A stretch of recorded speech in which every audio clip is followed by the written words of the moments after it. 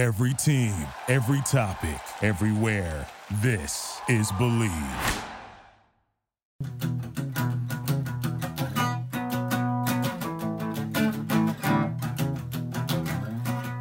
Jim Gray. Hey, hey. Talking about Gray. Jim Gray.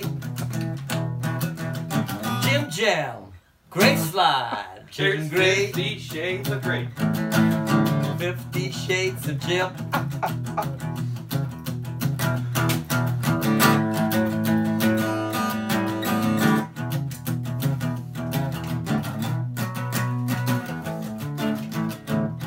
Skateboarding football fans, the wait is finally over. Football is back. You might not be at the game this year, but you can still be on the action at Bet Online. I know I'm going to bet more when they add a wager for when the cardboard cutouts start a fight with each other. Then I'm going to be super stoked. So from game spreads to totals, team, player, and coaching props, Bet Online gives you more options to wager than any place online. And there's always the online casino as well. It never closes. So head to betonline.ag and take advantage of all the great sign-up bonuses. Again, that's betonline.ag and sign up today. Bet Online, your online sportsbook experts. Yeah, so it's recording now. It'll send a link to the cloud, and then I'll just send you a link to it. So. Okay, that's fine. All right. Okay, well, welcome. We're gonna start this show the way this show starts always, and that's with the most simple question that identifies who the fuck is here, and that's I'm Jim Gray. Who the hell are you? Well, I'm Kent Dahlgren, friend of Jim Gray. Friend of Jim Gray. You are a friend, Jim Gray, dude. I like you. I mean, we don't talk a lot, but when we do, it's always happy. It's always fun. We've always clicked. So let me. I got a Jim story. Go ahead. Start with a Jim story. We're skating this skate park alongside the Arkansas River in North Little Rock, otherwise known as Dogtown. And Jim's doing his thing, which is, if you've ever skated with Jim, he's hauling ass to the park, talking to himself because he's just having the time of his life. And these kids come over and they're like, "Who's that?" And I was like, "I think it's Tony Hawk." Tony Hawk. And they look at me and they're like, "You're full of shit. That's not no Tony shit. I Hawk." weigh about 100 pounds more and don't have anywhere of the talent. So. Do you remember that? Remember that those kids are showing up on scooters holding a case of beer? It's straight Arkansas, right? Oh, no, Arkansas was awesome. In fact, oh my God, that was about that. But I'm very thankful that you invited me to come out to Arkansas and hang out with you guys. That was fun. So let's start there. Kent Dahlgren is he's a OG Portland boy, and you can tell the story to what extent that's true or not. I met Kent as I was kind of pushing the skateboard industry to do something to promote skate parks. They were very oblivious to the fact skate parks were just happening haphazardly. And Kent happened to have formed a group with a bunch of skaters around the country called Skaters for Public Skate Parks. Go ahead. No, I was going to say it's about the same time. That's where we connected. The genesis of Skaters for Public Skate Parks is actually the Burnside Park in Portland, which I was one of the core original members of, and I actually have been interviewed on this topic a lot of times, and I told people that if I were going to write a book about the Burnside story, I'm torn between two titles. One of them is 5 years of failure, and the other one is one bag at a time. And like 5 years of failure is that we've been trying to build renegade spots since the 80s, because Burnside was originally established in 1990, but since the mid 80s I'd been involved in political advocacy and learned that the cities don't really care, right? Like they don't pay attention. They don't pay attention. Yeah, unless you've got money and a vote, they don't care. And so I had spoken eloquently at meetings. This is when I was a teen, and it was an awful experience. And because they don't care. And so these people who had cut their teeth in the civil rights era had taken me under their wing and really taught me a lot about how to be a more effective advocate. Some of these people were what they call guerrilla gardeners. So we'd go on bike rides in the middle of the night and throw wildflower seeds into empty lots, and they would transform into something like parks, right? And of course, nobody knew who did it, and we had this sort of credo, if you can't see us, you can't hit us. So we'd ride around dressed in black on bikes with no lights, throwing seeds. That's something I've never heard of. That actually made me smile. Yeah, so the guerrilla gardeners talked a lot about the smash and grab, and again, these people had cut their teeth during the civil rights era, and so for 5 years we had tried to build renegade spots, and I mean, not even what, 6 or 8 months before Burnside, Red and Jay and Brett and myself had built a wooden bowl on the northwest Portland, and it was torn down not even 3 days later, but it was worth it because after 5 years you get just that savage about how to pull this off. So totally, yeah, it is the savage Yeah. desire to ride something. Yeah, I mean that's the thing is, you guys. I like to say skateboarding's been criminalized since the Carter era, and have you noticed it making any difference? It's like it's only becoming more popular, and it just becomes a form of gameplay. And I've got 5 kids. My 2 sons are adults. One of them is a pretty avid skater, and he's just one of those kids, man. He's like, so then we did this, and we did this. How old are those boys now? Because I remember sleeping on your floor Yeah. at one of the trifectas, and. And they were teenagers then at most, if that, Yeah. Ezra's 23. He's an author. Isaac's 19, and he's just, you're like, I mean, he's like us at that era, man. He's one of those kids. You'll send me a video, and he's one of those kids that's doing lip tricks while looking at the camera, totally dead. Oh, I love that. One of those, love that. And he's on a borrowed board, and he's just basically, it's like just one pure improvisational nonsense thing. But he's a Burnside baby because I met his mom at Burnside, right? So yeah.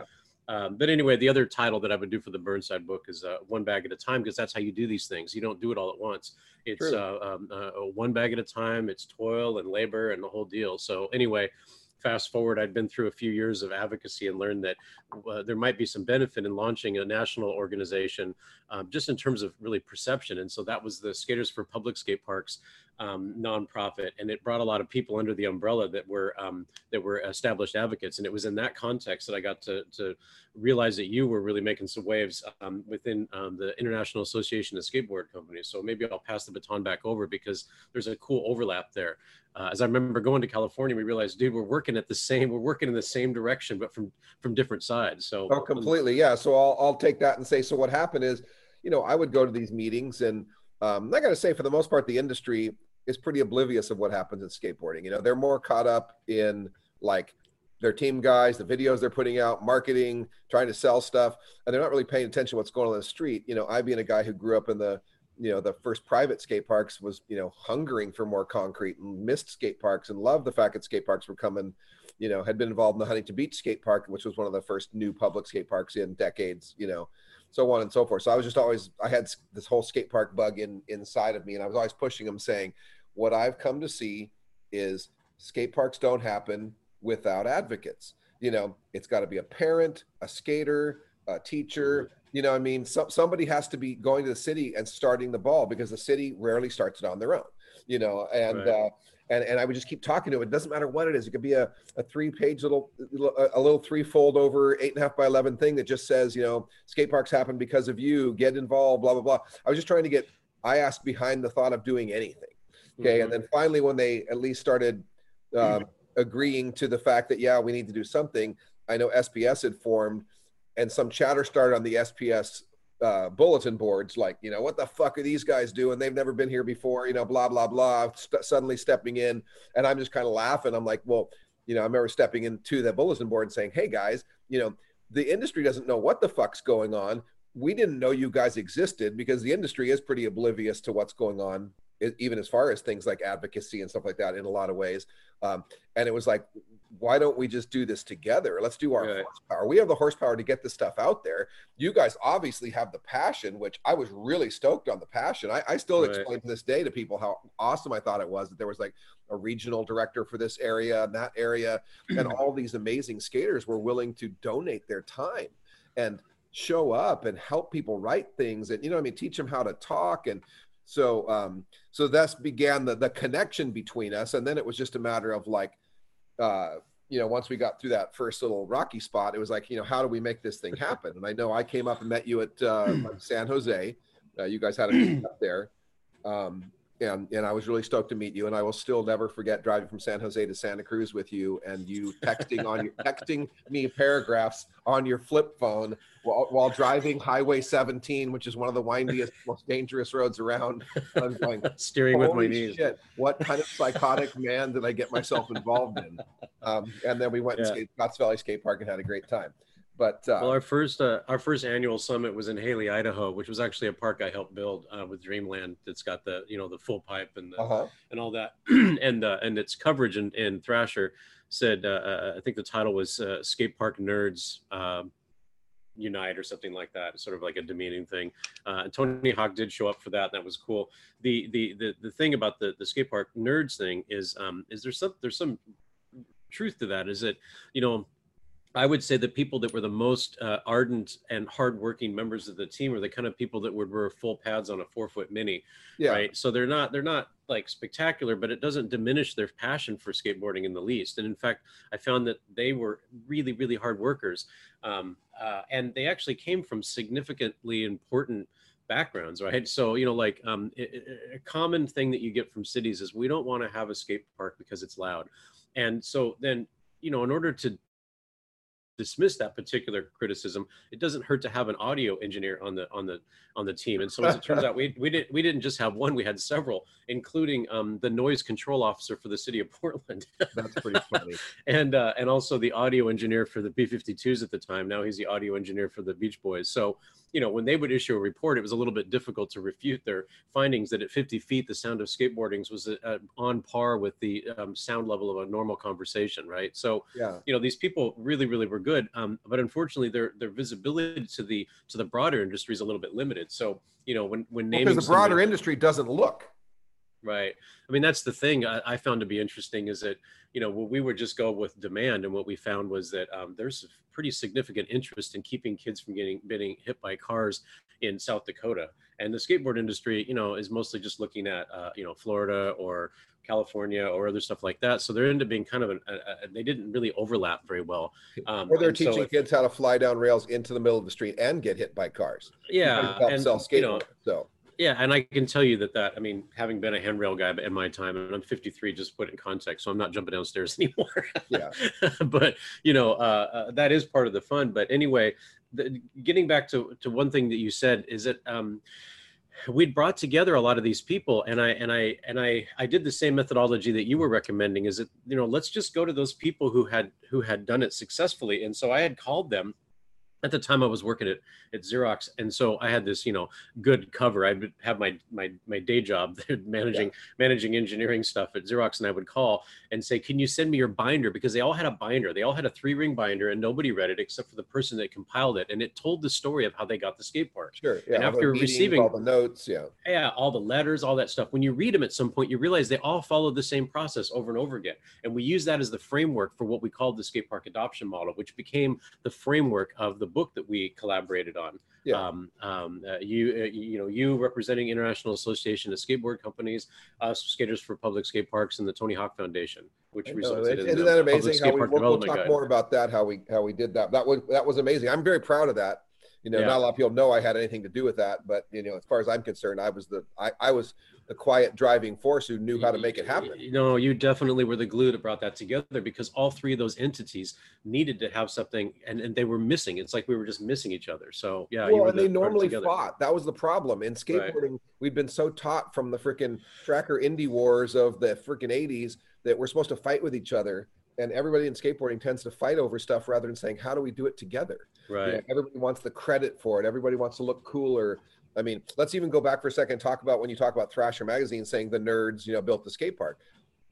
When it comes to the credit for all the skate parks across this country, Thrasher magazine gets like almost zero credit for that, other than putting a picture in it. They weren't out helping advocacy. They were probably hindering it more. It was the actual nerds that knew enough, that cared enough, that were willing to spend their time, that went out and fought for it, fought to get these things done, fought to get those parks built, fought to get that book printed, which they supported none of. You know what I mean? They reap the benefits, but they don't. It's pretty funny.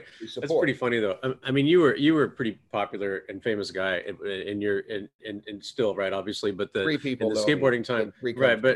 But check this out. So if you grew up in Oregon like I did and you were a skater, you were not a cool guy. So I always think it's hilarious because I still get this crap now. I'm 53, right? And there'll always be like a young woman that's like, I always thought the skaters were cute. And I'm like, dude, that did not happen. That is not true. It did not happen to me too. I didn't have any girls walking up in the 80s going, "You're a skater. That's hot."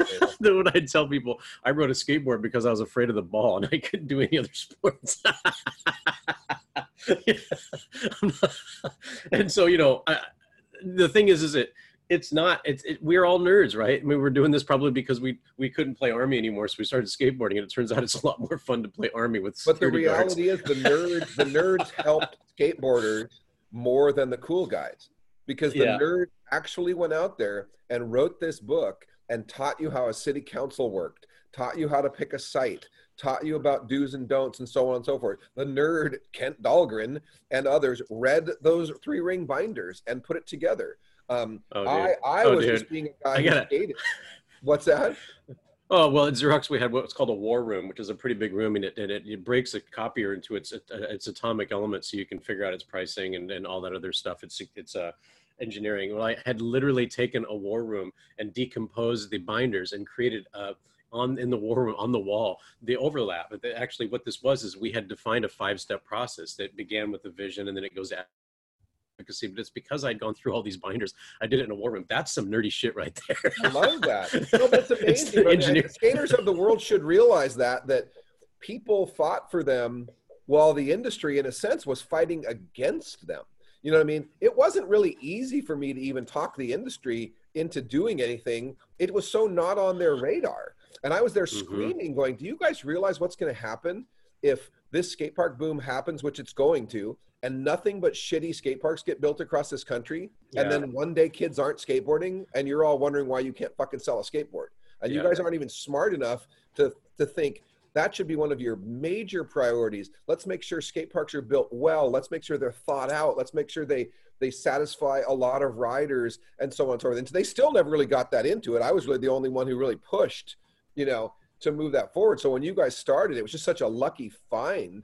And then I remember we thought, then the thing became like, okay, how do we finance this? And we were lucky that Tony Hawk had an advocacy group that was basically more of we help out how we can. We use Tony's name to raise money. We donate it back to cities. So they had money. So it was nice to say, hey, how about we have these boots on the ground, the Skaters for Public Skate Parks guys write this thing. We take the money that you guys collect for advocacy, and we take the industry's roots to actually get it in the hands of the consumers and combine those three. And I'm so stoked and proud that we were able to make that happen, because it worked. It made it happen. It got thousands of those copies out there. And in the last 10 years, I mean, how many friggin' skate parks do we have built? Who knows how many of them came from that? I guarantee a hell of a lot of them did.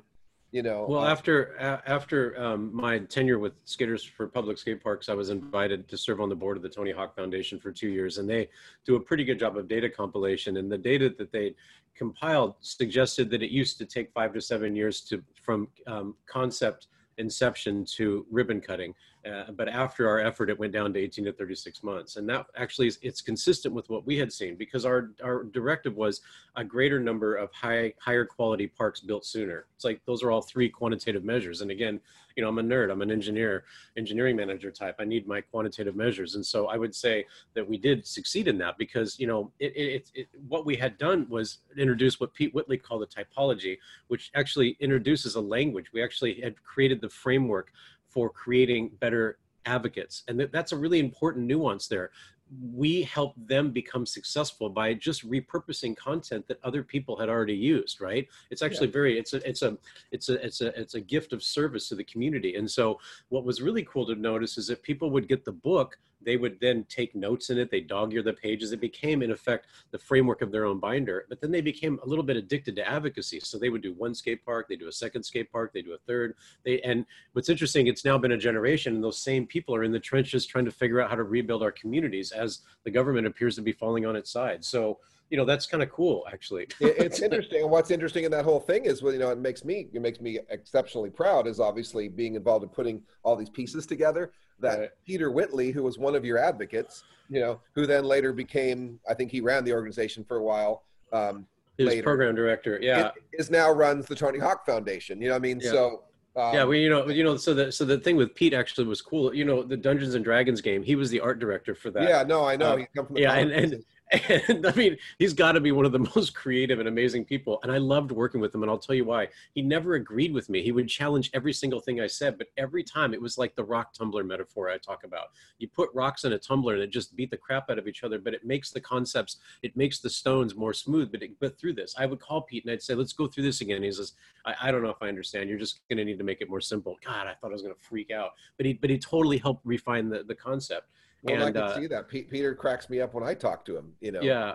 Yeah, I mean, he and I were in a documentary called Freedom of Space that also featured Edmund Bacon from, he's the father of modern Philadelphia and Kevin Bacon's dad. So I think I saw anyway, that. yeah, and the guys who did the film said every time we talked to Pete, he gave us an answer we didn't expect, but it was the right one. And there's one in there where they were talking about why is it that people criminalize skateboarding, and they go through all these reasons, and Pete says, no, it's none of those things. It's because they're not customers. And it was a strangely prescient view, because that's how these communities have become. They're essentially economic apartheid. You know, you don't really want skaters there because they're not customers. They're supposed to be getting, good, obedient consumers. So anyway. Good stuff. Yeah, no, it's actually funny because I remember last time I see Pete, I saw Pete at a wedding for Amelia Brodka, who actually got married to Alex, who also I think works for the Tony Hawk Foundation. And Tony Hawk was there and blah blah blah. But Pete just started talking to me about my posts on social media, and he described how they would be this or that, and it was a complete compliment. But it was with a whole bunch, like I had the rocks had to go through the tumbler first. Mm-hmm. Like you had to beat my head against the wall, right. And I don't know, straighten out my ego, yeah, clarify my arrogance or whatever the hell you want to say, but then tell me he loves it and he loves me. You know what I mean? It's like, thanks, Pete. But this is what I like about skateboarders, because that's actually how I staff my organization. That's how you and I work. We don't kiss each other's asses. This is what I dig about you, is that you challenge all the time. And it gets all the way back to just what it was like to skate. Like I remember we used to break into this barn ramp and we'd skate it, but then they'd figure out we were there and they'd turn the power off in the house, which was perilous. So every time you're riding, of course, you just know the power could go out at any moment and you could end up in the dark, and that would happen inevitably, right? Yeah. And then of course you fall, you hit the deck, it hurts like hell, and then your friends say karma as if it's somehow your fault, and now we got to get out of there because we know they're coming after us, right? This is the skateboarding culture. It's from a place of love, but it's tough love, right? Oh my god, I love it. It's so funny. That made me think of ollieing over a hip once at a backyard party, and there's a band playing, and the freaking power surged and went out, and I'm in the air in the blackness, and all I remember landing on my opposite heel and getting the worst heel bruise ever because I had no idea when I was going to land. Check this out. I was skating this park, and this kid says, and I love kids, by the way, because they're so surly. And I'm one of those older tattooed skaters. They call me a Hesh up in Oregon, right? So this kid's like, don't ride today, man. You're going to get hurt. And I said, why? And he says, because you're fat. And I'm like, I'm like 5'9", 175. I'm not super fat, but, I'm not like, this 11-year-old kid or whatever. I don't know how old he was. But anyway, of course, I fell and I landed on my wedding ring finger, and I literally broke my finger. And so I had to pull the ring off over the broken finger. And so I did, and I kind of come out of that like almost ready to pass out because of the pain. And so I'm sitting on, and I'm ready to vomit, right? I'm sitting on my ass. This kid rides by just then and looks at me deadpan in the face and says, I told you were going to get hurt today, fat ass. Oh, man. Kids. And I'm like, God damn it, I love those kids so much. It's not mean. He was totally right. He also loved you because you were out there skating and he had respect for you. That was the thing. I mean, what he was trying to tell me is there's pines. The city put pine trees around the skate park so the pollen comes down and it's basically icy slick. That's what he's trying to tell me. Oh, but he's using the love language of a 11 to 14-year-old. Yes, that's funny. That's a funny sidebar. No matter how well thought out people think their skate parks, there's always a random surprise. The dust that blows into a bowl and polishes it into an ice skating rink. The sap that dries into the deadly right. thing. The one corner doesn't get any light, so it's always wet. Whatever. That's it. So there's definitely a long ways to go. Well, the funny thing is when you talk about being an engineer, an engineering nerd at Xerox, I have to publicly say thank you, because at Acme for a while I had a wonderful Xerox printer there. I helped design that product. I remember that one. You were able to provide me ink and everything. So this was skateboarders helping out skateboarders. This was one of the early, skateboarders can help skateboarders. You sent me ink for my color printer that was made of wax, which I thought was awesome. Much better than the ink. And has that ever really caught on? I've always looked for it, but never seen it. Oh yeah, yeah. It has. I mean, that was yeah. There's stories. I totally forgot that you were using one of those. When you would do a product what they do is they do a hand built prototype at the end of a project. Not at the end, but at the beginning of the project. And then once they've established feasibility, it goes to manufacturing, and then they end up building it in a far less reliable way because you don't really have to. Like if someone's going to have the copier for 3 years, you don't need to make it bulletproof. But anyway, at the end of the project, they give people like me these prototype ones, and they end up running forever. So these things have printed out millions of pages for political campaigns and all the other stuff. It's a pretty decent deal because I'm an advocate. I'm technically a hacktivist, and they say freedom of the press only belongs to those who actually have one. So I'm a big fan of getting those materials into the hands of fellow advocates, right? So yeah, and I thank you for that. That was awesome. It was a great thing to have, and it was fun and useful. And I remember it showed me what a nerd you were, that you were part of an engineering team at Xerox making freaking crazy parts with wax that dripped instead of ink. It's funny. I was managing engineering teams, and I had an opportunity to play with something that I had. Again, the Burnside one was in 1990. I was in my early 20s, and we'd spent 5 years trying to figure out how to make this work. And what made it work was just the right alchemy of personalities. And I thought a lot about that. Actually, that really informed how I build engineering teams later at Tektronix and at Xerox, and I got into security industry. And so this is actually what informed my work in hacktivism circles as well. And I took it all the way back to Skaters for Public Skate Parks. I found that you have to have a certain mix of personalities. They can't all be Kents. They can't all be Jims. They have to be a blend of them. But that's actually what we do when we put together a crew, a guys you skate with. If you think about what it was like, the crew that you skated with, Jim, when you were a teens, it ended up having a mixed. That were like me. Everybody. Yeah, was yeah. Like me, Yeah, and it ends up being this catalyzing moment where you challenge each other from different directions, and it's always that thing. I don't know how to put it into words, but I've been fascinated by it. And so yeah, I mean, it was cool because in effect, places like Xerox, I got to use millions of their dollars fine tuning a model and on how to actually build a high performing team. And it was just because of skaters, because by the nature of our being a little bit transient and going into areas, let's face it, your average kid grows up where he grows up. He doesn't roam into other neighborhoods to do what he does. You know what I mean? Not very often. He plays in a football team. He goes to another city, goes to the freaking football stadium, and then leaves. Skateboarders roam in backyards. They ride mini ramps. They ride pools. They find spots. If there's now with skate parks, they roam. And so with that, you're going to come across people that are raised differently than you, that have different economics than you, that speak differently than you. And skateboarding sort of takes a little bit of that natural fighting thing that comes between people when they're not just like each other. It takes part of that away. The people just want to get in each other's face when they don't know each other or where they're from. But skateboarding sort of eliminates a bit of that. So we get exposed to lots of different people, with lots of different education levels, lots of different economic levels, so on and so forth. So I think skateboarders are really well-rounded people because of what we expose ourselves to.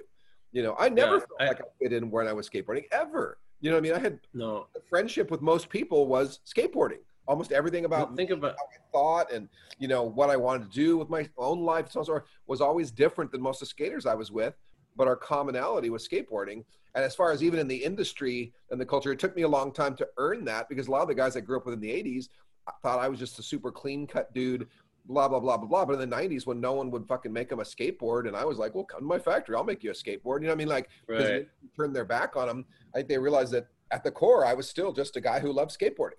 Maybe I was more this is what they were or whatever, but it took a long time to overcome that, within probably more in the culture than, but when you go to a skate spot, nobody gives a shit. They're like, oh, that guy's different, but Well, this is what I liked about the nerds, actually. I mean, I still do this. I still climb fences, right? Because, why not? The fence to me I'm going to do one tonight at 5:30 at a miniature golf course.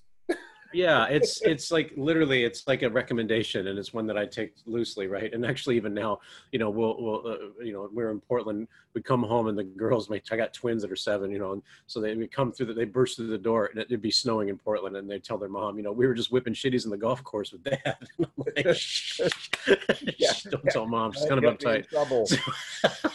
Right. But the thing is that, like what I like about the nerds is you don't have the luxury of building an exclusive circle. And actually, you play it forward a few decades, and these people create pretty decent statesmen, which is actually, not the same as statesmanship's not the same as politics. These are people that can cross that divide and really work with people. And I'm literally not talking politics. I'm talking about people just working with one another Totally, in their and I respective agree. communities. You know what I mean? Yeah, and Like, I would say I consider myself more of a statesman than a politician. absolutely. Because Absolutely. I like bringing people together. It's always been part of who I am. I introduce people to people. I know someone has a need, someone else has a talent. I put them together, and I love that. And I hate people that play politics. I hate people when someone's playing something just for their own gain or to elevate themselves or whatever. And it actually sickens me to watch, that's why though, we don't. Well, that's the thing.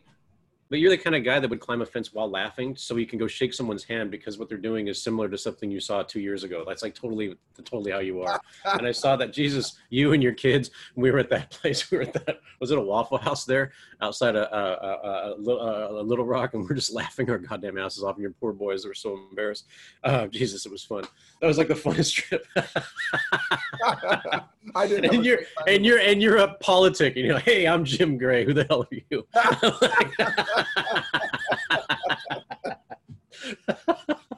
Oh my God, life is funny. So let's talk about fast forward. I mean, you're a Burnside OG. You're always working. You help the skate park culture grow. And then now you've moved into a little bit more community-based stuff. And why don't you tell us about that? How tell us what you're doing, and then tell us what you're doing, and then how you got there. Well, it's funny. We're working on a project right now in East Austin, and it's about if you go for a walk and you walk in a circle for about an hour, you cover about a 3-mile area, right? And within that area is about 1,200 homes and about 5,000 residents, and the per capita income is about half of Austin. And so what we're doing is working with a company called Future Sense Labs, my friend Ruth, and I own a company called 214 Alpha, and then we're working with a woman named Jennifer with Cassia Ventures to do an economic rejuvenation from within the community by introducing regenerative philosophies and practices, which, all of a sudden we've done a lot of code switching here.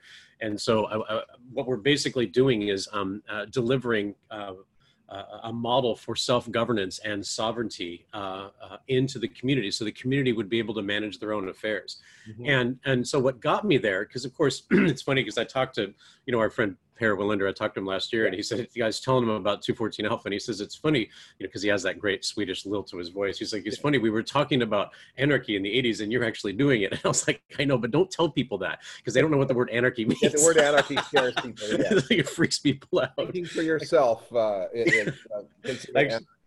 Actually, I saw this really funny meme last night, and it's a picture from the Planet of the Apes, and it says me trying to explain my political ideology to normies without using the word anarchy, and the caption says "apes together strong." Just like so the thing is that I think it's more accurate to say a voluntarist, because what we're talking about is not like the word anarchy has a bad ring to it, because people think we're talking about chaos. They think we're talking about destroying the government. But you're actually talking about helping. Yeah,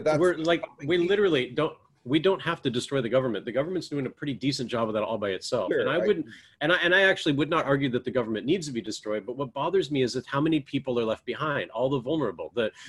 If you have a child that's developmentally disabled, you sure as hell better have steady income, because if you don't, that person's on the streets, dead stop. That's how it rolls. Yeah. And so you can point fingers all day, but man, I grew up in a pretty small town. I grew up pretty poor, and there's no backup plan.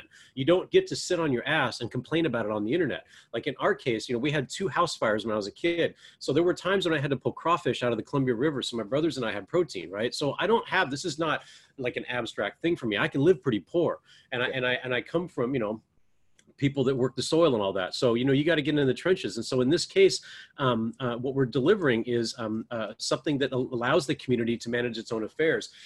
And the genesis of this actually goes all the way back actually to Burnside and before, but there is a line of continuity there. When you're doing skate park advocacy, ultimately the real issue is how we're going to get the funds for it. How are we going to build a skate park? Sure. We know it's going to cost $700,000 and you can't spend 7 years groveling for it. In the Public Skate Park Development Guide, the book that we did back in the, almost 20 years ago, I wrote the chapter on fundraising, because actually people don't read a book from the beginning to the end. They're going to start at fundraising because they think that's the answer. Sure. It's actually not. No, I agree. But I had tried to figure out how to solve this problem for years. I got into doing hacktivism, the Occupy stuff, the whole deal. Ultimately, money's a problem. There's a political science maxim that says, he who mints the coin writes the rules. Money becomes a problem, right? Yeah, exactly. So we really started working on that. And in 2017, I was the chief technology officer for a company called BitNation, which was working to deliver governance for stateless people, refugees, et cetera. And I got to design a microeconomy, which actually was that was the breakthrough. Like, okay, a microeconomy, I can do this. Their approach was using a crypto model, which is not one that I really agree with. But anyway, they became insolvent. So my former software engineering team left. We created 214 Alpha. And from there, we actually built a microeconomy. And the long and the short of it, the way it works is that you just introduce an exclusive marketplace and you encourage people to stop using Amazon and eBay. And then what we do is that we only keep 1% of the transaction fees. The community keeps the rest, and it becomes a basis for a neighborhood going into business with itself. And the economics are extraordinary. So, if there's about 1,000 people in the community, and they end up generating about $6,100 a month in revenue. And that's revenue they keep themselves. If they introduce regenerative practices, that turns into $12,000 or $18,000, and that's money they keep. That actually becomes a basis of self-governance. So this is the thing: is it's a private label thing, and that allows us to actually work in collaboration with the communities themselves. So anyway, that's the I could elaborate considerably, but I just gave you a distillation of 30-something years. I was fascinated reading it myself. What I like about it is the fact that you're trying to help communities help themselves. Yeah. That you're trying to get them to think for themselves and realize. Because I think one of the saddest things is how blind humans have become to economic plight, or even understanding what's going on with the economy. How people don't even realize sales tax dollar spent in your own city comes back to your city, spent in a different city doesn't, and so on and so forth. You know what I mean? When they're buying things, people don't even realize that. Like, why does our city have money? They get what they don't actually realize that if you're using Amazon Marketplace, it ultimately levies an 18.3% surcharge. It's 15% to use Amazon Marketplace, and it's about 3-point-something% to use Visa. Yeah. So, this adds up, and people don't realize it. There's a phenomenon called fiscal leakage, which is why basically small town America is poor. Like a generation ago, there was, consignment shops where people are selling things to one another. And I've got someone holding the door note saying, the following portion of Believe in Skateboarding has been edited for your safety. We apologize for any inconvenience it has caused. We shall return now. That's interesting, but I shouldn't be surprised. He who mints the coin writes the rules, and when you when you introduce the basis of self-governance, then this is a bizarre time. Well, yeah, that is bizarre. Would you like to? It is really bizarre, but anyway, the thing is, what we learned about skate park advocacy is you have to make them feel comfortable with what they're doing. You've got to make them feel like they take credit for the things they've done, which is, when we built the Public Skate Park Development Guide, they had an opportunity to become the hero. They had a chance to. It's against their policy to record interviews. Censored for your continued safety. Okay. Do you have a minute? Do I send them away? What would you like me to do? I'm so sorry. Well, Jim, we're kind of in the middle of this, but I feel like I have to stop this, and maybe we can come back another time. But yeah, I gotta go. Apparently, Hi, Kent's mom. He is handsome. Anyway, I just want to talk real quick. We got 7 functions that are built in. I'm going to talk. This might be my last chance. One of them is banking. We give the community an opportunity to basically do their own community loans, and we do that so we can get rid of the predatory practices of payday loans. Yeah. And again, it's like a private label thing, so they can put their own name on it, etc. So this is really bizarre, and I apologize for this. Yeah, Anyway, I gotta run. Better go find out what it is. I won't go anywhere. I'll be around. Okay, I'll just send you a Please message. send me a text. Yeah, go deal with it and hit me back when you're done. All right, cheers. Okay, see you, bud. Well, that was different. Kent obviously had some stuff come up while we were doing our podcast, so we kind of ended abruptly and we continued back the next day. So if you're wondering why there was a little bit of a, I don't know, lack of continuity, well, it's both because we probably can't think straight 2 days in a row, but also because it was done on 2 different days. So welcome to part 2.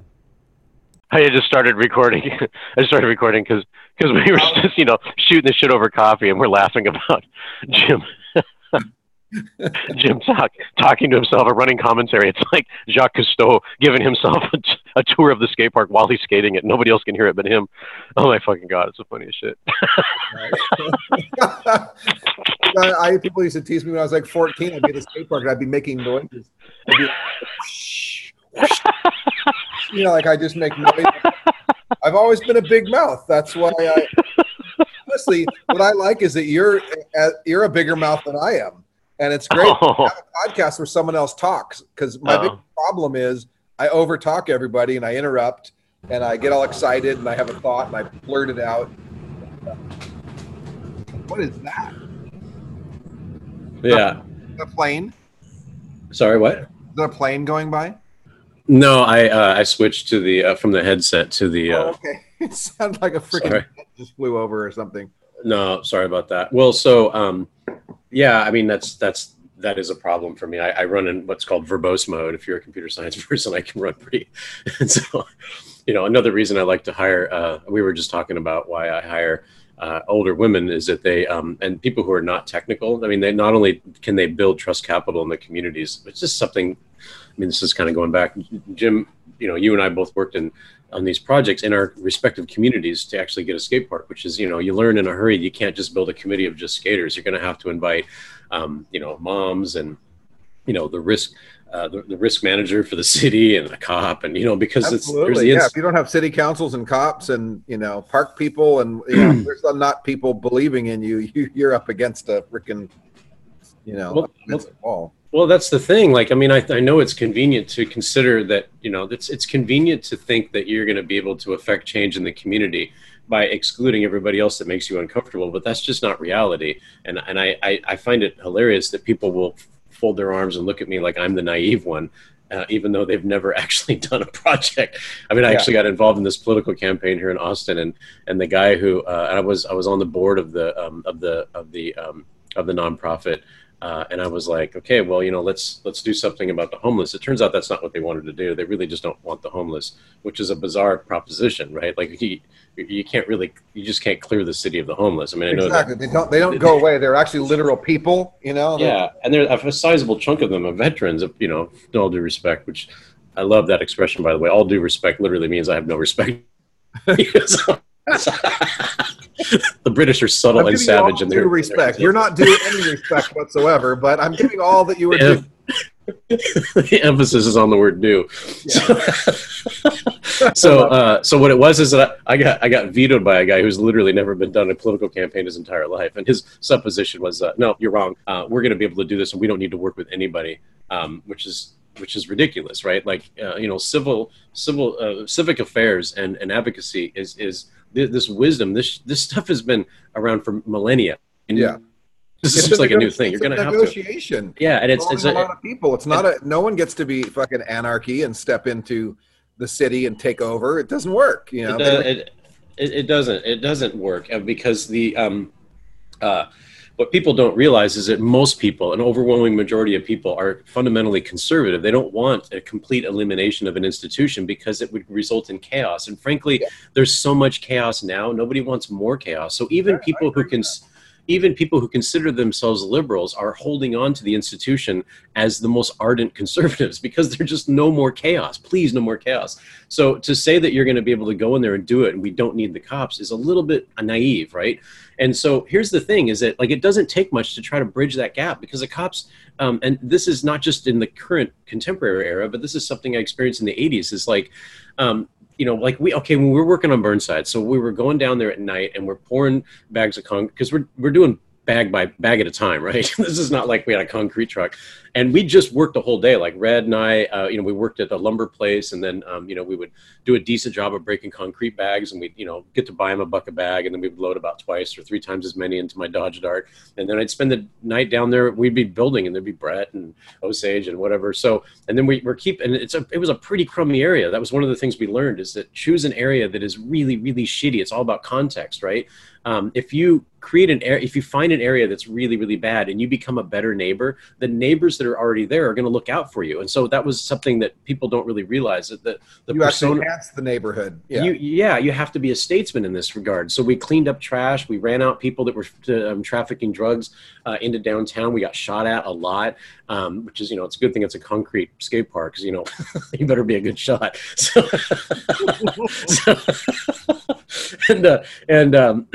there was just, a lot of that kind of stuff going on, and it was dirty. There was a homeless kitchen above called Bologna Joe's, and the building was completely empty next door, so there was no windows in there, so people would defecate and urinate in the water. Of course, it rains all the time, so it washes down. It's actually pretty dystopian, it sounds like, but of course it was this great experience for us. And I don't know if you've heard the expression protopia. Protopia is distinguished from utopia, and that things get incrementally better just a little bit at a time, which is a far better thing to rally around, because you sense the progress, even though it's complete shit, literally. It just got better a little at a time. So here we're at night, we're doing this concrete stuff, and it got an ear for cops, because if you're a skater, that's how you roll, right? You just know that those cars sound like, so we just scram. And then there's this cop, John Larkin, and he he's like, shit, this is his beat, and it was a pretty dirty area, but he recognized that we were improving the context. He talked to the neighbors, learned that we were improving the context, and we were like ghosts, man. He didn't know where we went, so he started leaving us cups of coffee. We'd come back, there'd be a cup of coffee, and I'm like, God damn it, I think that cop just left us a cup of coffee, right? And so, from there, he's the one that kind of made that thing, and we started talking to him, and and he'd acknowledge, this is a cool thing, it's all about context. He acknowledged that what we were doing is technically illegal, but shit, we're sure making his job easier, Yeah. So and we did the same thing with Joanne Ferrero, who's that was on the board of the Central East Side Industrial Council. Somebody, basically these guys that were funneling drugs into downtown, they started a fire on her loading dock, which is made of wood, and we put that out. And I think that really led that one. And anyway, long story short, by the time the city had the wherewithal to, it takes a while for the city to respond, but and especially if you build out of concrete, by the way.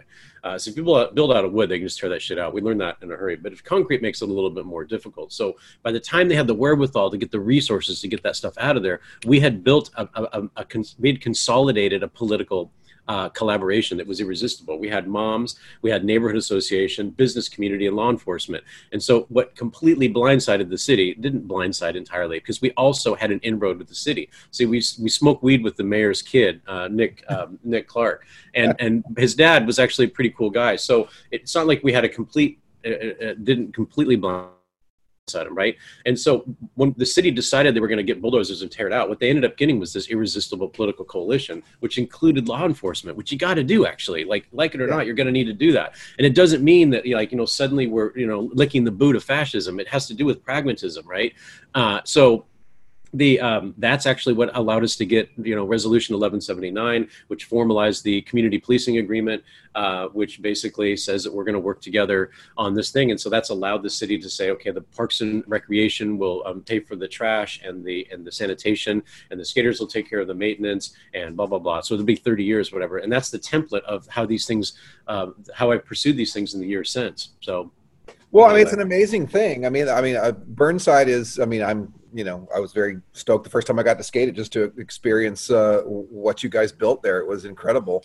But I definitely learned the most important thing I probably learned as I battled with my own local city, Costa Mesa, here to get a skate park, is that you definitely have to work with people. We stepped in when they were just in the process of doing what they called the Recreation Master Plan. They were doing a new master plan. So we had to go to like fucking 10 master plan meetings all around the city. And as I was gathering skaters, building a coalition with Paul Schmidt, Marty Jimenez, and a local shop here, and we were, putting flyers out for parents to see, and we started a website, we printed stickers, all sorts of things. And we got people to show up to the meetings. So we'd show up to these recreation master plan meetings, and we would come with like fucking 90 people. Yeah. And then there was one guy from UISO soccer and one guy from Pop Warner football and blah blah blah, and And at first I think they probably thought, oh, Jesus, the rebels are going to come here and stir everything up. But man, they made us go park by park, what's needed at this park. And the skaters, it was awesome to see little 14-year-old skaters. They wanted their skate park so bad, they were willing to say, to forget about just knowing the end goal, because we had to keep reminding them the end goal is to get this skate park, but you have to be part of your community now. You need to be a little civic here and participate. And they did. They wrote down, this park needs the water fountains fixed. This park needs, the whatever, the snack shop painted, whatever. This park has this good. This park the kids actually participated in everything in their community, But of course, they also wrote, what does this park need? Number one at every single one of them was a place to skate, a skate spot, or whatever. So in the end, the whole thing was littered with skateboarding stuff, but it was also with skateboarders participating in everything it took. Talking about the grass, it's like, and it was really awesome to see that watching a group of kids realize they had to participate to get what they wanted. And it took a long time, because it took them a year and a half, whatever, to get that recreation master plan done.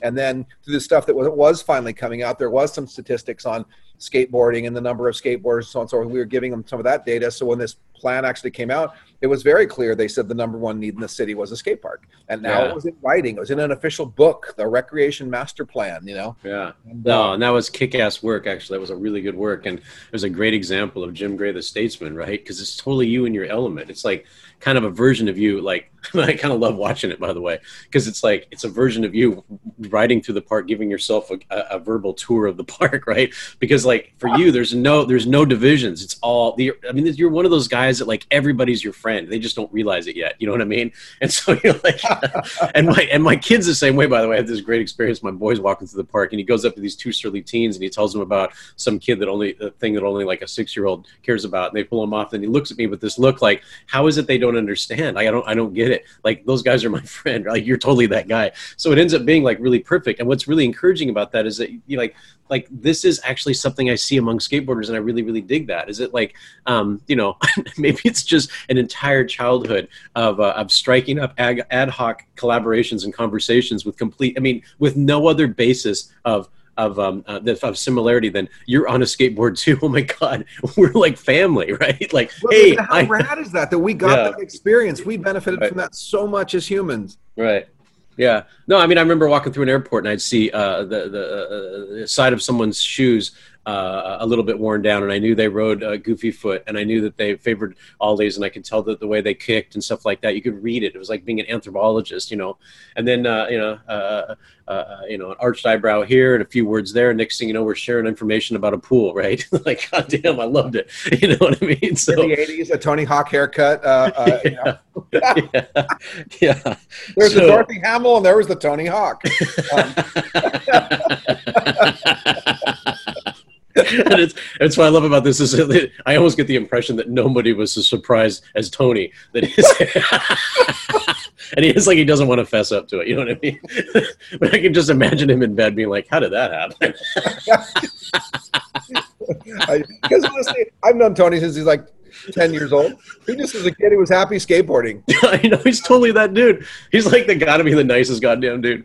It's like the thing about being with the Tony Hawk Foundation is he does all these things and he doesn't want any recognition for it. He just does. He's like a dude who does cool shit, and that's just his thing. You know what I mean? It's like, well, it's funny. You talk about video games earlier. My son showed me the new Tony Hawk Pro Skater game. And I'm like, great, he's going to make millions more, and it's awesome that he throws some of it back, and then he's cool with it. How cool would that, Ken? If we had millions of dollars, we could go, let's recreate this skate spot from 30 years ago, And then we also had enough power to not even have to pay for it. We just call Sony or something, and they like, we'll give you $80,000 to build that, So Tony's been put in an amazing spot. The one thing I keep needing to tell him he needs to rebuild is the turning point ramp. The big hill, the big plexiglass pill. Come on, Tony, you've built everything else. You've done the loop. Build the fucking turning point ramp. Well, we've taken, so it's been cool because I surround myself because, I own a company that is self-governance. I've staffed a bunch of basically people who are older. Like I was telling you, Trudy works for me. She designs a product. She's like 63. She has no basis of none of this. She has no knowledge of this. And so what I end up doing is telling her, like, Tony, I basically paid for for the printing of this book that you're holding right now, because I have a printed copy of the Public Skate Park Development Guide. And then he did the forward on it. And, when we had our first annual summit, he showed up. And man, my advocates, I told you that my most ardent advocates are guys that wear full pads on a 4-foot mini, right? Yeah. So to have Tony Cock come up and Tony comes up and he shakes their hand. He flies into Haley, Idaho, right? That's how he rolls. But the rest of us drove like paupers, right? He flies in and then he shakes their hand and he gives them props for the things that they're doing and all that. Jesus, dude, it like lit a fire. At Elizabeth Rocket, I actually really like Elizabeth. She was living in Sequim, Washington at the time. And she's a teenage girl. And she got my attention because she called the city out for a misappropriation of public funds, which is like an atom bomb in the local media, So we invite her and she's there and Tony gives her star power. And man, it just lit a fire under them. These advocates, like skate park nerds, man, you couldn't shut them down because then they go back to their community and they're just rallied. And Tony knows that the power of that. That's something that's a great example of soft capital that transcends, sending money. And he'll sign some boards and stuff like that. But Jesus, that really lit the organization up. Oh, you're right. Money isn't his value bringing in. His value is his name, is his credibility. Yeah. And he gave people recognition for and within my organization he gave them recognition for the hard work they were doing and their creativity, and then that really inspired people. It's funny, I got Sage Boyard calling me. It's great timing, by the way. So hey Sage. So anyway, that was really cool, and so it's cool to talk about that with them, Trudy and the others in my organization, because when we work with the community to help them introduce self-governance, what we're doing is finding those pockets of trust capital, which is, it's something that may not be, it would be the sort of thing you would overlook if you didn't know where to look. But skaters know this. Like the guy with a junkyard in his front yard actually has significant trust capital in that neighborhood. He knows everything that's going on there. He's also probably the master mechanic there, and he's going to help you with your dishwasher. And it looks like he's got a junkyard in his yard, but it's basically, that's his domain, man. And like, if you treat him with dignity and respect, man, it's amazing the insights you get into the neighborhood, and the 5 or 6 guys that sit on the curb drinking and just hanging out. That's actually a community center. If you acknowledge it as such, they see everything. A lot of people have a hard time with that. For some reason, I think I always saw that, and that is that you can't change who people are. You know what I mean? Mm-hmm. I have 3 kids, and now they're in their 20s, and I've watched them. If I look at a video of them when they're 2 and 3, they're the exact same kids as they are now. They just learned things along the way and morphed into things. Their looks change really, but the reality is their personalities are built in them. The reason that guy has a junkyard in his front yard, dude, that was wired in his head from the day he was born. What I mean? It's like it just accumulated into this thing. And there's probably 10 other guys like him that maybe never got the junkyard in their front yard, but that was the way they wanted it. You know what I mean? It just didn't all fall into place. But all of those people, I just tried to look at, you choose who you spend your personal time with, right? Mm-hmm. Like who you hang out with on a Saturday night and have a drink and dinner with, whatever that. But same point through your week, everyone you run into, you also choose who you talk to, who you learn from. To me, everybody has an interesting story. Yeah, you know we'll check this. Well, I mean, and I love actually, I'm really loving Austin for a lot of reasons, but on Juneteenth, which is, when the news finally arrived that slavery had been made illegal, that's actually a real big deal in Texas. So I went on my bicycle, and it's hot, Texas hot. And what I end up encountering is, no small number of folks on horses, just hauling ass through the streets on horses. Coming to a quick stop, and Sparks behind them, and it's just the whole east side is on a party, and they shut down entire streets. There's cars parked and people are out. And this is the depth of a neighborhood and a community. The type of things that we're talking about, guys on the corner, that is a multi-generational depth, and that is a wealth that transcends the value of the dollar. And so, if you're looking for solutions, that's a vibrancy. It's a vibrancy that you cannot replicate elsewhere. So, the thing that really drives us is to help communities reclaim their dignity on their terms, which literally means they do it. We're not the ones that do it. We come in there and help them do it on their terms, but they're the ones that do it, so they get the credit. So that was the other thing that I like talking about, the Tony thing. He didn't come in and take the credit for it. He comes in, shines a light, squirts some oxygen into the fire, so to speak, but they're the ones that get the credit, and that actually magnifies the benefit. Right, he doesn't try to lord all the credit for it. That allows Elizabeth some anyways, because who he is, it automatically shines. Right. Well, so this is the thing. Like I tell my boys, the thing about a fire is that you add more wood to the fire. It doesn't make less fire; it makes more. Right. So that's the thing. Like Tony's thing is, I think, essentially, like, at the what is it called? The Hawks nest or whatever, the Eagles thing. I can't remember what they call it, or the ramp. Every spare minute, that guy's signing boards. People don't know that, right? Every spare minute, he's signing things because he knows that people get that, and that just drives them, right? So, and he's not the only one within skateboarding that's got that vibe. Of course, there's, you know, others who decided they were going to take the old world approach and be savage to each other. But man, that's, you know, there are so many great examples of people who just shine a light on others so they can shine and magnify it to others, right? I really love it. And it's such a great positive story, and you know, and it's not even contrived. It's actually totally true, right? Like the media monetizes trauma and suffering and all that, but there's really no reason for that. If you look right in the community itself, there's plenty of reasons to have a lot of faith that things are going to be okay, because ultimately the neighbors are so deep. Unfortunately, shock sells more than than beauty. I'd go around the neighborhood. I'd take pictures of flowers. You know what I mean? Right.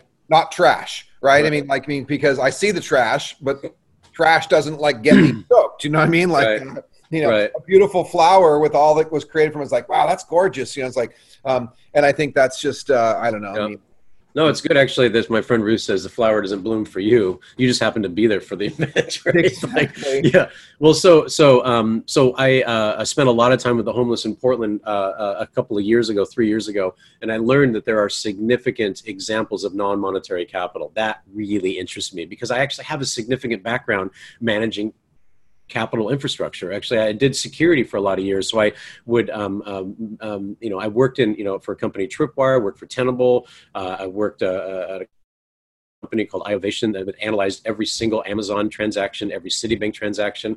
It's literally billions of transactions. So if you've done transactions in the modern world, it's been protected by infrastructure I either managed or I helped design. And that's not an idle statement. So I have a significant background in capital, right? But when you realize the forms of non-monetary capital, that blows your goddamn mind. It's really amazing, actually. And it paints an entirely different picture. So when I set out to design a self-governance product, the first thing I got to come up with is how to solve the problem of, you know, he who mints the coin writes the rules. And if I constrain it to forms of hard capital, then I am stuck within the same old mindset that there's not enough money. But that's not true. There's so much goddamn money, it's crazy. You just have to change what this looks like. So what we've created is a platform that allows us to recognize forms of non-monetary capital. And I can give you an example. You know, we have a built-in reputation system that gives people something like a trust score, but it also literally pays them in a community currency. And so if let's say that there's a woman and she just happens to be great at arbitration, just addressing neighborhood disputes. We actually have arbitration built into our product, so that's how arbitration would happen in the neighborhood, which would be a foundation of community policing. You're actually tapping into the trust capital of the community. She does a better job than probably anybody. People trust her decisions. They trust her counsel. She gets a trust score, and she can leverage that trust score with a community bank as collateral to get a loan, which helps us remove our dependency on payday loans, right? But the other thing is that she actually earns a form of community currency. And the reason is it actually have created what we call the selvage, this is what it's called anyway. And what it is that if you can innovate ways to reduce the rates of arbitration, we pay you for the difference because it optimizes our system. So actually, algorithmically, it works. It's actually an expression of elasticity in terms of algorithms. You don't need to know that. But the point is that we put a lot of work into how you can actually monetize forms of non-monetary capital, right? It's pretty fascinating. And do so in a completely legal manner. The other one is called WEFT. If you can elevate the reputation and trust of others, likewise, you're actually paid. So that actually creates a basis for you know, blessed are the meek, those who take care of them, right? Selvage is, you know, blessed are the peacemakers. So, you know, this ends up being really fascinating. It completely changes the economics on this thing.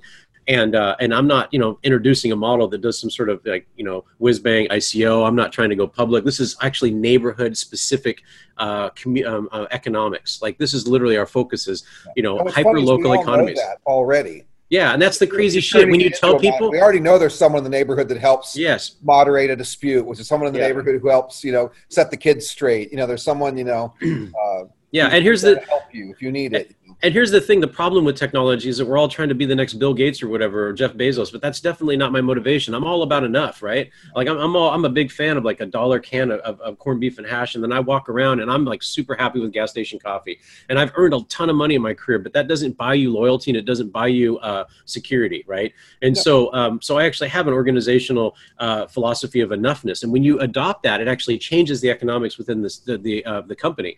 Is that we only keep a percentage of the transaction fee, and that actually goes towards helping the community grow and diversify, because now we have a shared best interest. But the rest of it goes to the community, so now they can actually fund their self-governance. And so what I love about this, Jim, is that I tell people, I'll tell you how to become a competitor. I'll even help you write the software. In fact, I'll show you how to get the software. And in order to compete with me, you have to provide better customer service and give more money back to the community. I goddamn love it. It's funny that you say that, Jim. I used to, our connection is skateboarding. In the skateboarding community, people would be blown away that like everybody who got everything from everybody else. Let's put it this way: Paul Schmidt wouldn't be anything in skateboard manufacturing if Brad Dorfman didn't hire him and let him run his wood shop. Right. And he builds his capital, so on and so forth. But then he goes out and does his thing. So, for instance, somewhere like Greg Chapman opened Chapman Manufacturing back east, came to a trade show. I walked over to him and introduced myself and said hi. And just, hey, welcome, nice to see you, blah, blah, blah. And I heard him tell me years later, you're the only one who, everyone else just walked by and looked at me. Like, well, why? I mean, why, or people call me, where do you get glue, or where do you get, well, dude, when I go pick up my glue and there's a tote of glue for PS sticks, for, every other fucking wood shop known to mankind, Clearwood, blah, blah, blah. And everyone's using the same fucking glue. Like, why am I not going to tell some kid who's making boards in his garage where he can get glue? Yeah. And most people in the skateboard industry wouldn't tell him. They figured like, you had to earn it the way we did. You had to like steal the info or espionage. And I'm like, no, I just asked myself. I didn't have a hard time getting it. I was friendly to people, and I'd call Charlie Watson at Watson and talk about stuff, and blah blah blah. But I mean, it's like, it was just really interesting how many people would not share. And when kids started skateboard companies, I'm more than happy to tell them the positives and the negatives, the things to be careful of, so on and so forth, because I don't want them to have to go through the same shit I had to learn the hard way, And honestly, if they're going to be successful, it's because they're good and they have talent. Why should I just it's just going to take them a year longer because I'm going to make them go through all the hoops and hit their freaking head on the wall 100 times before they figure it out. I just tell them because I guess I've never felt the fear of competition. Competition exists. It just is what it is. And I love the fact that you would encourage someone to compete if it's better for the world around you. And so far, that's not what they've done, because they consider me a fool, because they consider the only measure of success is how rich you can become. I understand that. So what they end up doing is shooting themselves in the face, because they end up creating another expression of an extractive economic force. They end up looking like colonializers to the people of the neighborhood. That's literally what they look like. They say, well, actually I can just come in and say, the real difference here is that you get to keep basically all but 1% of the transaction fees. And what we do with the fees is we help you grow and diversify your economy, because now we have a shared interest in doing so. And further, we're going to hire from within your community, so the people doing it are your people, and you get the credit. They're like, okay, Jesus. Well, here's the thing: you can share everything with somebody, but if they don't think like you, they're not going to implement it the same. Right. That's where I've never been afraid of competition. Let them be who they are. No one can be me. Right? I'm just me. No one can be you. You were born you. I love the fact that the mold was broken when you fell out. Okay, I do. It's great. It makes you awesome. I'm glad that my mold shattered when I fell out too. Well, so I remember we did the skate park in Portland, right? And then the city built one, which was a catastrophe. The first one, it was like 18 inches thick concrete. It's what happens when the institution tries it the first time. It's garbage, but whatever. It was like they had the what are those guys?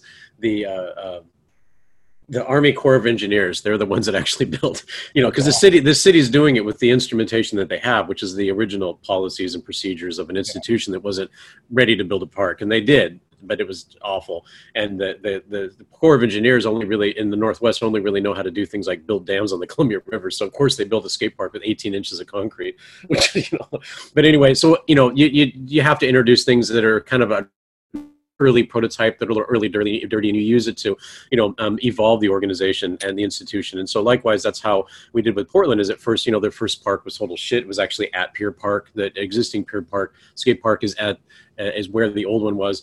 We did Burnside. We pushed it a little bit further. And then we worked in the suburbs because they're faster and more nimble, and they can do things that are higher risk. And that actually gave us a portfolio of prototypes that allowed the city to kind of evaluate things, because it takes a while for a city to do stuff. And so we got approval for $500,000 and an agreement to build a committee so we could do 2 skate parks. We went off and created a committee that actually had a variety of people on there, including cops and all that other. And then we actually came back and we proposed a plan of 19 skate parks. And so it was approved. And that's part of the Skaters for Portland skate parks? That was actually Skaters for Portland and Skaters Republic. But a lot of that was really driven by Tom Miller with Skaters for Portland skate parks. I love Tom Miller. Yeah. And, so he's a really good example of someone got within the institution itself. He was actually the chief of staff for a commissioner. Then he was the chief of staff for the mayor. So, he's actually covered, I think it was in the Wall Street Journal.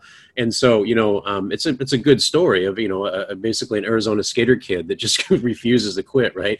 So, some people are like, wow, the audacity, you guys recommended 19 skate parks. I'm like, well, dude, there's like 193 ball fields, right? Jesus. No, the system. I remember the system. I remember the first time seeing it. I thought it was awesome. And then likewise, we had this insight about why push for skate parks when a lot of kids are really just looking for skate spots, right? Like if you look at kids are going from one set of stairs to the next, and that's about a 1,500 square foot thing. So, you could build a skate spot. You can do these things in phases. You can do them in increments. You don't have to build them all at once. So that actually has a real pragmatic benefit. Like these guys out of Lakeview, I think it's Lakeview. It's a suburb of Cleveland, if I remember correctly, and they needed to expedite fundraising for their skate park. So they did the first phase was basically a bump. It's really nothing more. Spent a few $1,000 on it. But then, of course, there's 200 kids there because that's how kids are. And they got the cameras on them. And then they said, this is why we need more places for kids to skate, because otherwise they're just going to be in the streets. And it accelerated fundraising so they could build their second phase.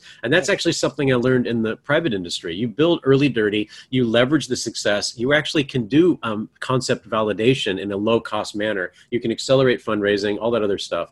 So, this stuff works. And actually, no surprise, we know how to introduce, here it's the year 2020, we know how to introduce hyper-local governance using a prototype that's in phases. That's an early dirty approach that delivers a prototype that the city can adopt at a later time.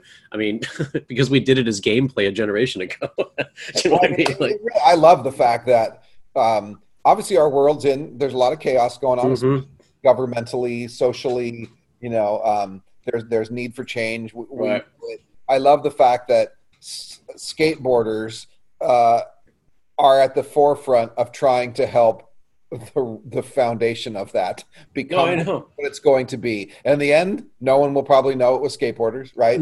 So that's the cool thing. It's all about attribution, right? The thing is, I'm not going there and spray painting my name all over it. If we do this right, they don't know the tattooed white guy that's over on the corner is the guy behind there, because that's not how you do it.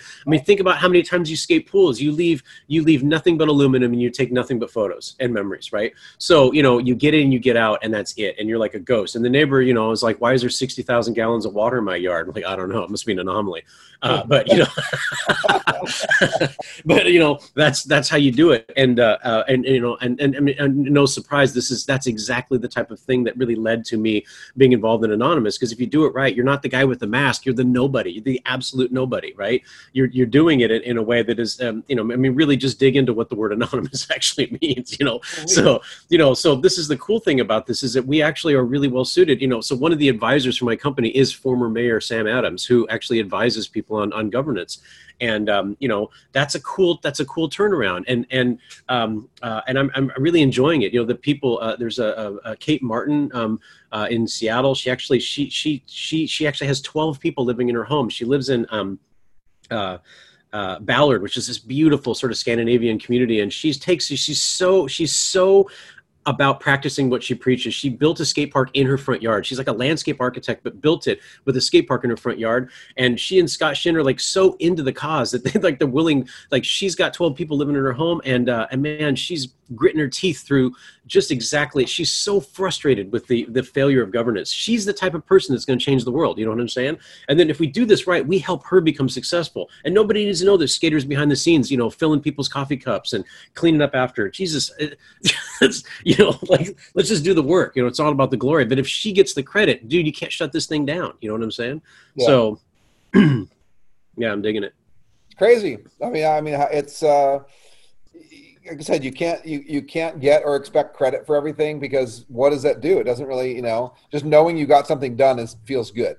Yeah, and you get just enough credit among the right people. I mean, yeah, and every once in a while, it's just whatever. I could be at a grocery store and I'll run into some kid who'll just, randomly and just come up and go, dude, hey, I've been riding that skate park for 12 years since it was born, and I just want to thank you for all the work you did. It's just something around where a parent, you're like, oh, cool. It's nice that somebody knows, but my biggest thing is driving down the freeway, looking off the side of the road every time I drive on the way home and see the skate park full of kids and go, if I died tomorrow, I did something that thousands of people got to enjoy.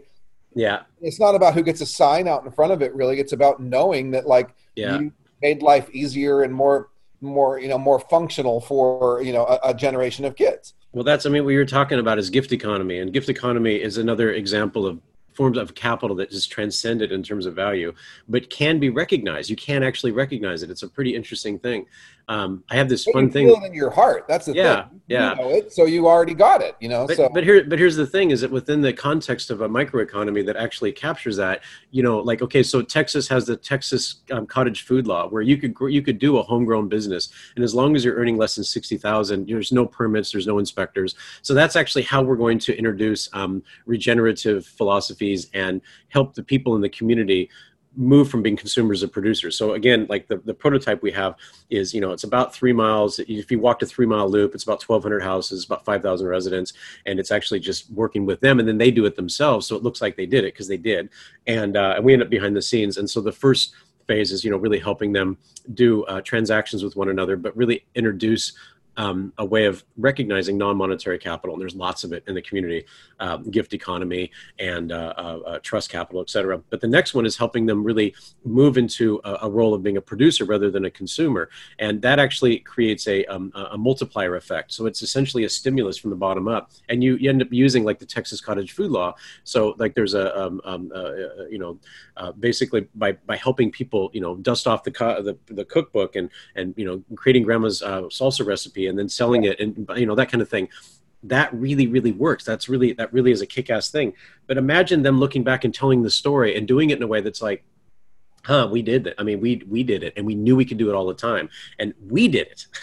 And then we have actually these 5 phases we've defined. The first one is plant, or just prepare the soil, and the next one is plant the crop, and the next one is communities of practice. It's basically working on your operations. The next one's prosper, and that's actually where they introduce side by side with the U.S. dollar in the community. They have their own community currency that's exclusive there. You can't get it outside. It's just basically something they use inside, kind of like a buy local first, but exclusive to the community.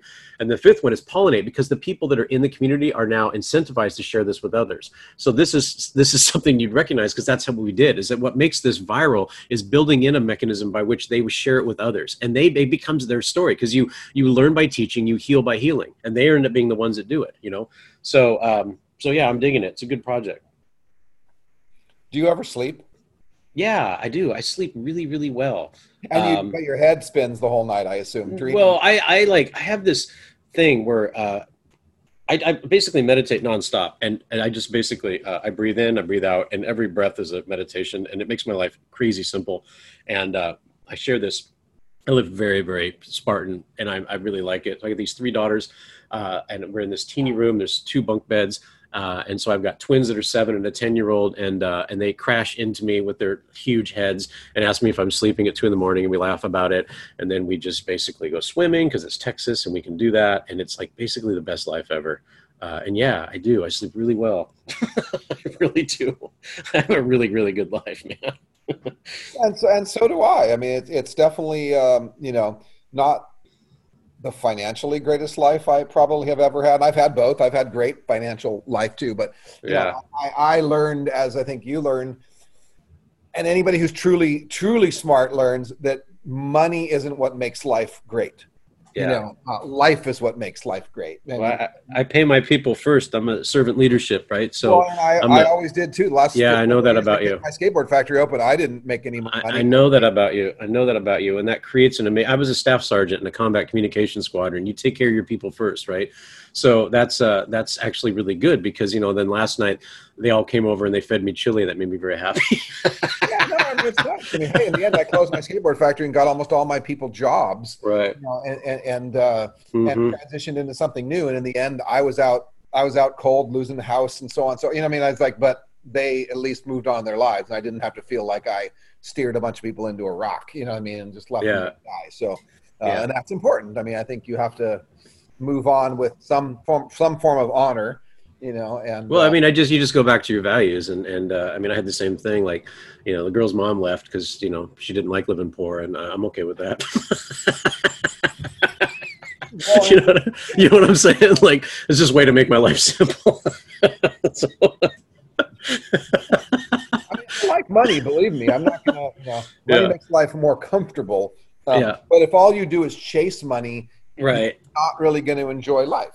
Well, here's the thing: is that we have a unique opportunity in history. Like there's nobody that thinks that things are going to go back to normal, and there's a growing number of people that recognize that maybe normal wasn't working because we wouldn't be in this position if things were working, right? Like, let's just think about this, So I see a unique opportunity. I would say a once in a lifetime opportunity to demonstrate the quality of our character. So does that mean that if I get to earn my way to do that by living Spartan, I'm all for it. And then as a consequence, I'm pretty sure that this is going to be a pretty lucrative deal. So I actually have no concerns about it growing. I actually think it might grow too fast, which is why I love to stay in touch with people like you, because you have the wisdom of learned experience, right? Like, that's the thing. Like, you gotta tap into that wisdom and make sure that we do things from a place of wisdom that you can only earn by falling down the stairs as a form of recreation, So it's a form of recreation.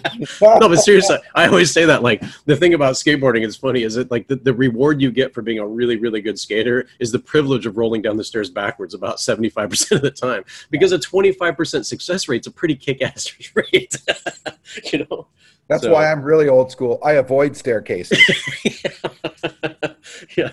Well, you're that guy that's like, oh my God, did you see that? You're telling just yourself, right? I just was on one wheel over the coping. Oh my God. And you're like literally just giving yourself a commentary. I'm very happy with just the feeling of it all. Yeah, that's good stuff. So what's on your agenda for the rest of the day? We could probably talk about hours. I mean, we might have to do this every 6 months just to. Well, I'm into it, man. I've got actually a bunch of meetings. There's this guy that we're meeting with probably right now, and he's basically like the father of regenerative economics, and it's kick-ass. Like, we did the public skate park development guide. Pete did a delightful job of moving it into the institution and then making it available to them so they would get credit for these great insights. And it actually allowed us to institutionalize our preferences. So you would get a greater number of higher quality skate parks done sooner. And who cares about the credit? So we're really using the same recipe here, is that working with the institutions so they feel like, oh my God, look at these great insights that we have. And it allows them to really start moving forward, right? Because there's a lot of capital opening up for doing neighborhood level type regeneration, because the government can't. It's like basically running into a fiscal crisis, and they don't know how to do things hyper local. So I'm like basically buried with that kind of stuff, and I'm kind of digging it actually. So I kind of have to go off and do that. I'm actually 20 minutes late for that. But I'm aware that downstairs on your skateboard. But I'm aware that they're waiting for me, so that's okay. All right. Well, I'll let you go do that, and I will. But I'll just say, I was talking to Jim Gray. Like, you don't know who he is? I mean, like, who the hell are you? I was talking to Jim goddamn Gray, and so, Well, my pinky extended. I love. We could just go off on this forever. I love that you have enough self-confidence that you're doing something, knowing that you can help the world be a better place, and knowing that there's probably quite a few people who just think that guy's crazy. People just don't believe. People don't like to buy into change. You know what I mean? The some people who live their complacent life and their job, which may not even be there a year from now, but because the world is changing out from under them, they don't know that. But they just don't want to buy into anything unless they have to, right? Yeah. So Well, the thing is that the people in the communities already know what they need to do, but they are denied it because they don't believe they have access to capital. That's actually what it really comes down to. And so we actually changed that. And then when they have access to capital, they get the credit. I mean, it's basically like, it's like to use our experience. It's sort of like, imagine all those kids saying, I could make a better skateboard company. And imagine we come in and we say, we could help you do that. And you get all the credit. And they're like, oh, really? Right? That's like basically what we're doing. So then the marketing approach is very consistent with the philosophies of Anonymous. We just kind of come up under someone's elbow and say, we could help make that happen. And so that's like literally how we're doing it. And so in the comment, and then we disappear. So the conversations are really actually quite energetic because they're like, shit, you just helped us solve a major problem. And we're like, oh, okay, that's cool. That's how we roll. So it's not that we're helping save the world. We're helping them save the world on their terms. That way they get the dignity back because the dignity was there the whole time. We're not colonializers giving them their dignity back. Like they already have it. They just, we're doing is changing the framing. So, you recognize it. I mean, shit, think about all those companies you made successful through your company. Like, I mean, how many people did I talk to in the middle of nowhere saying, I buy boards from Jim. They're pretty good boards. No, it's really awesome. Probably the coolest thing about that is knowing that you made stuff that people enjoyed all around the world. Mm-hmm. Literally just some kid stepped on something that you made in probably 100 countries and just had a good time. Well, I had so many conversations with people in complete nowhere places that are like, I think Jim might be the only one that gives a shit about building boards in the US. And you know what I mean? So, and I wish I was still doing it, but hey, so you can't win every battle. And honestly, life is awesome to me now. I, still keep busy printing stickers and I don't have as much stress. Yeah. Well, I mean, I would love to sign you up. That's a separate conversation, but I think you're well suited to do the type of talk about more stuff. And I appreciate that you even value my conversation, that you run stuff by me and we talk about it. I just like, it's nice feeling that someone understands that you can add something to a conversation, Yeah.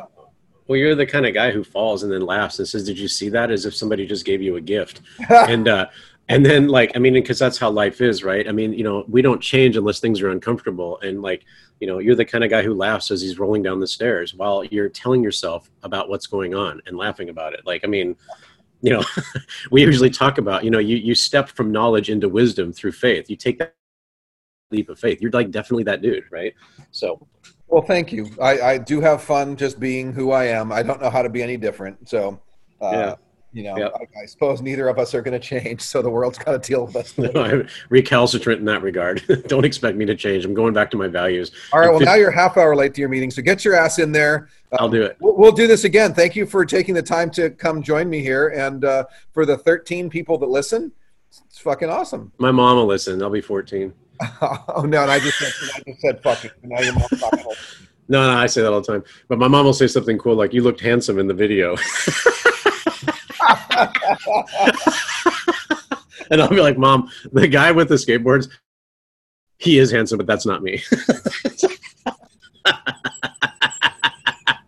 Oh my god! I love you, buddy.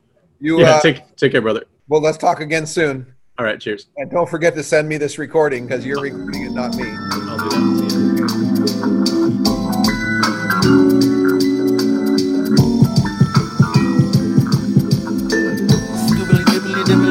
Doobly dibbly dibbly wobbly dibbly dibbly dibbly wobbly dibbly dibbly dibbly wobbly dibbly dibbly dibbly doobly dibbly wobbly dibbly wobbly dibbly wobbly dibbly dibbly dibbly wobbly dibbly wobbly dibbly. That was the Jim Gray Show.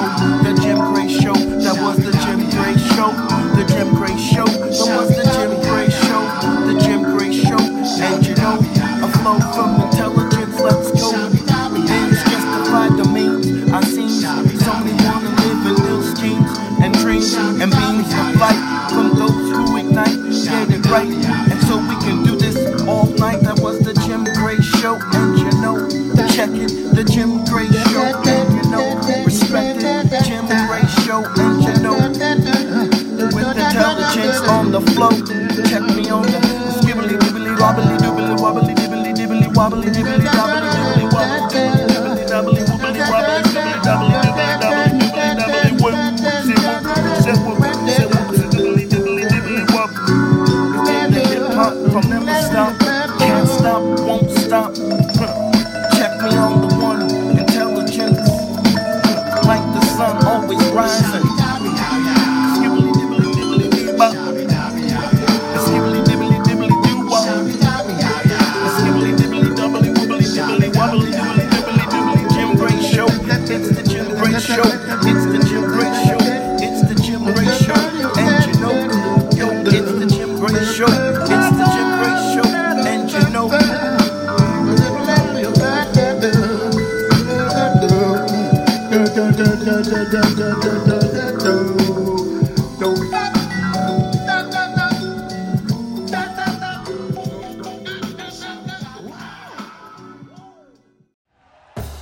Thank you for listening to Believe.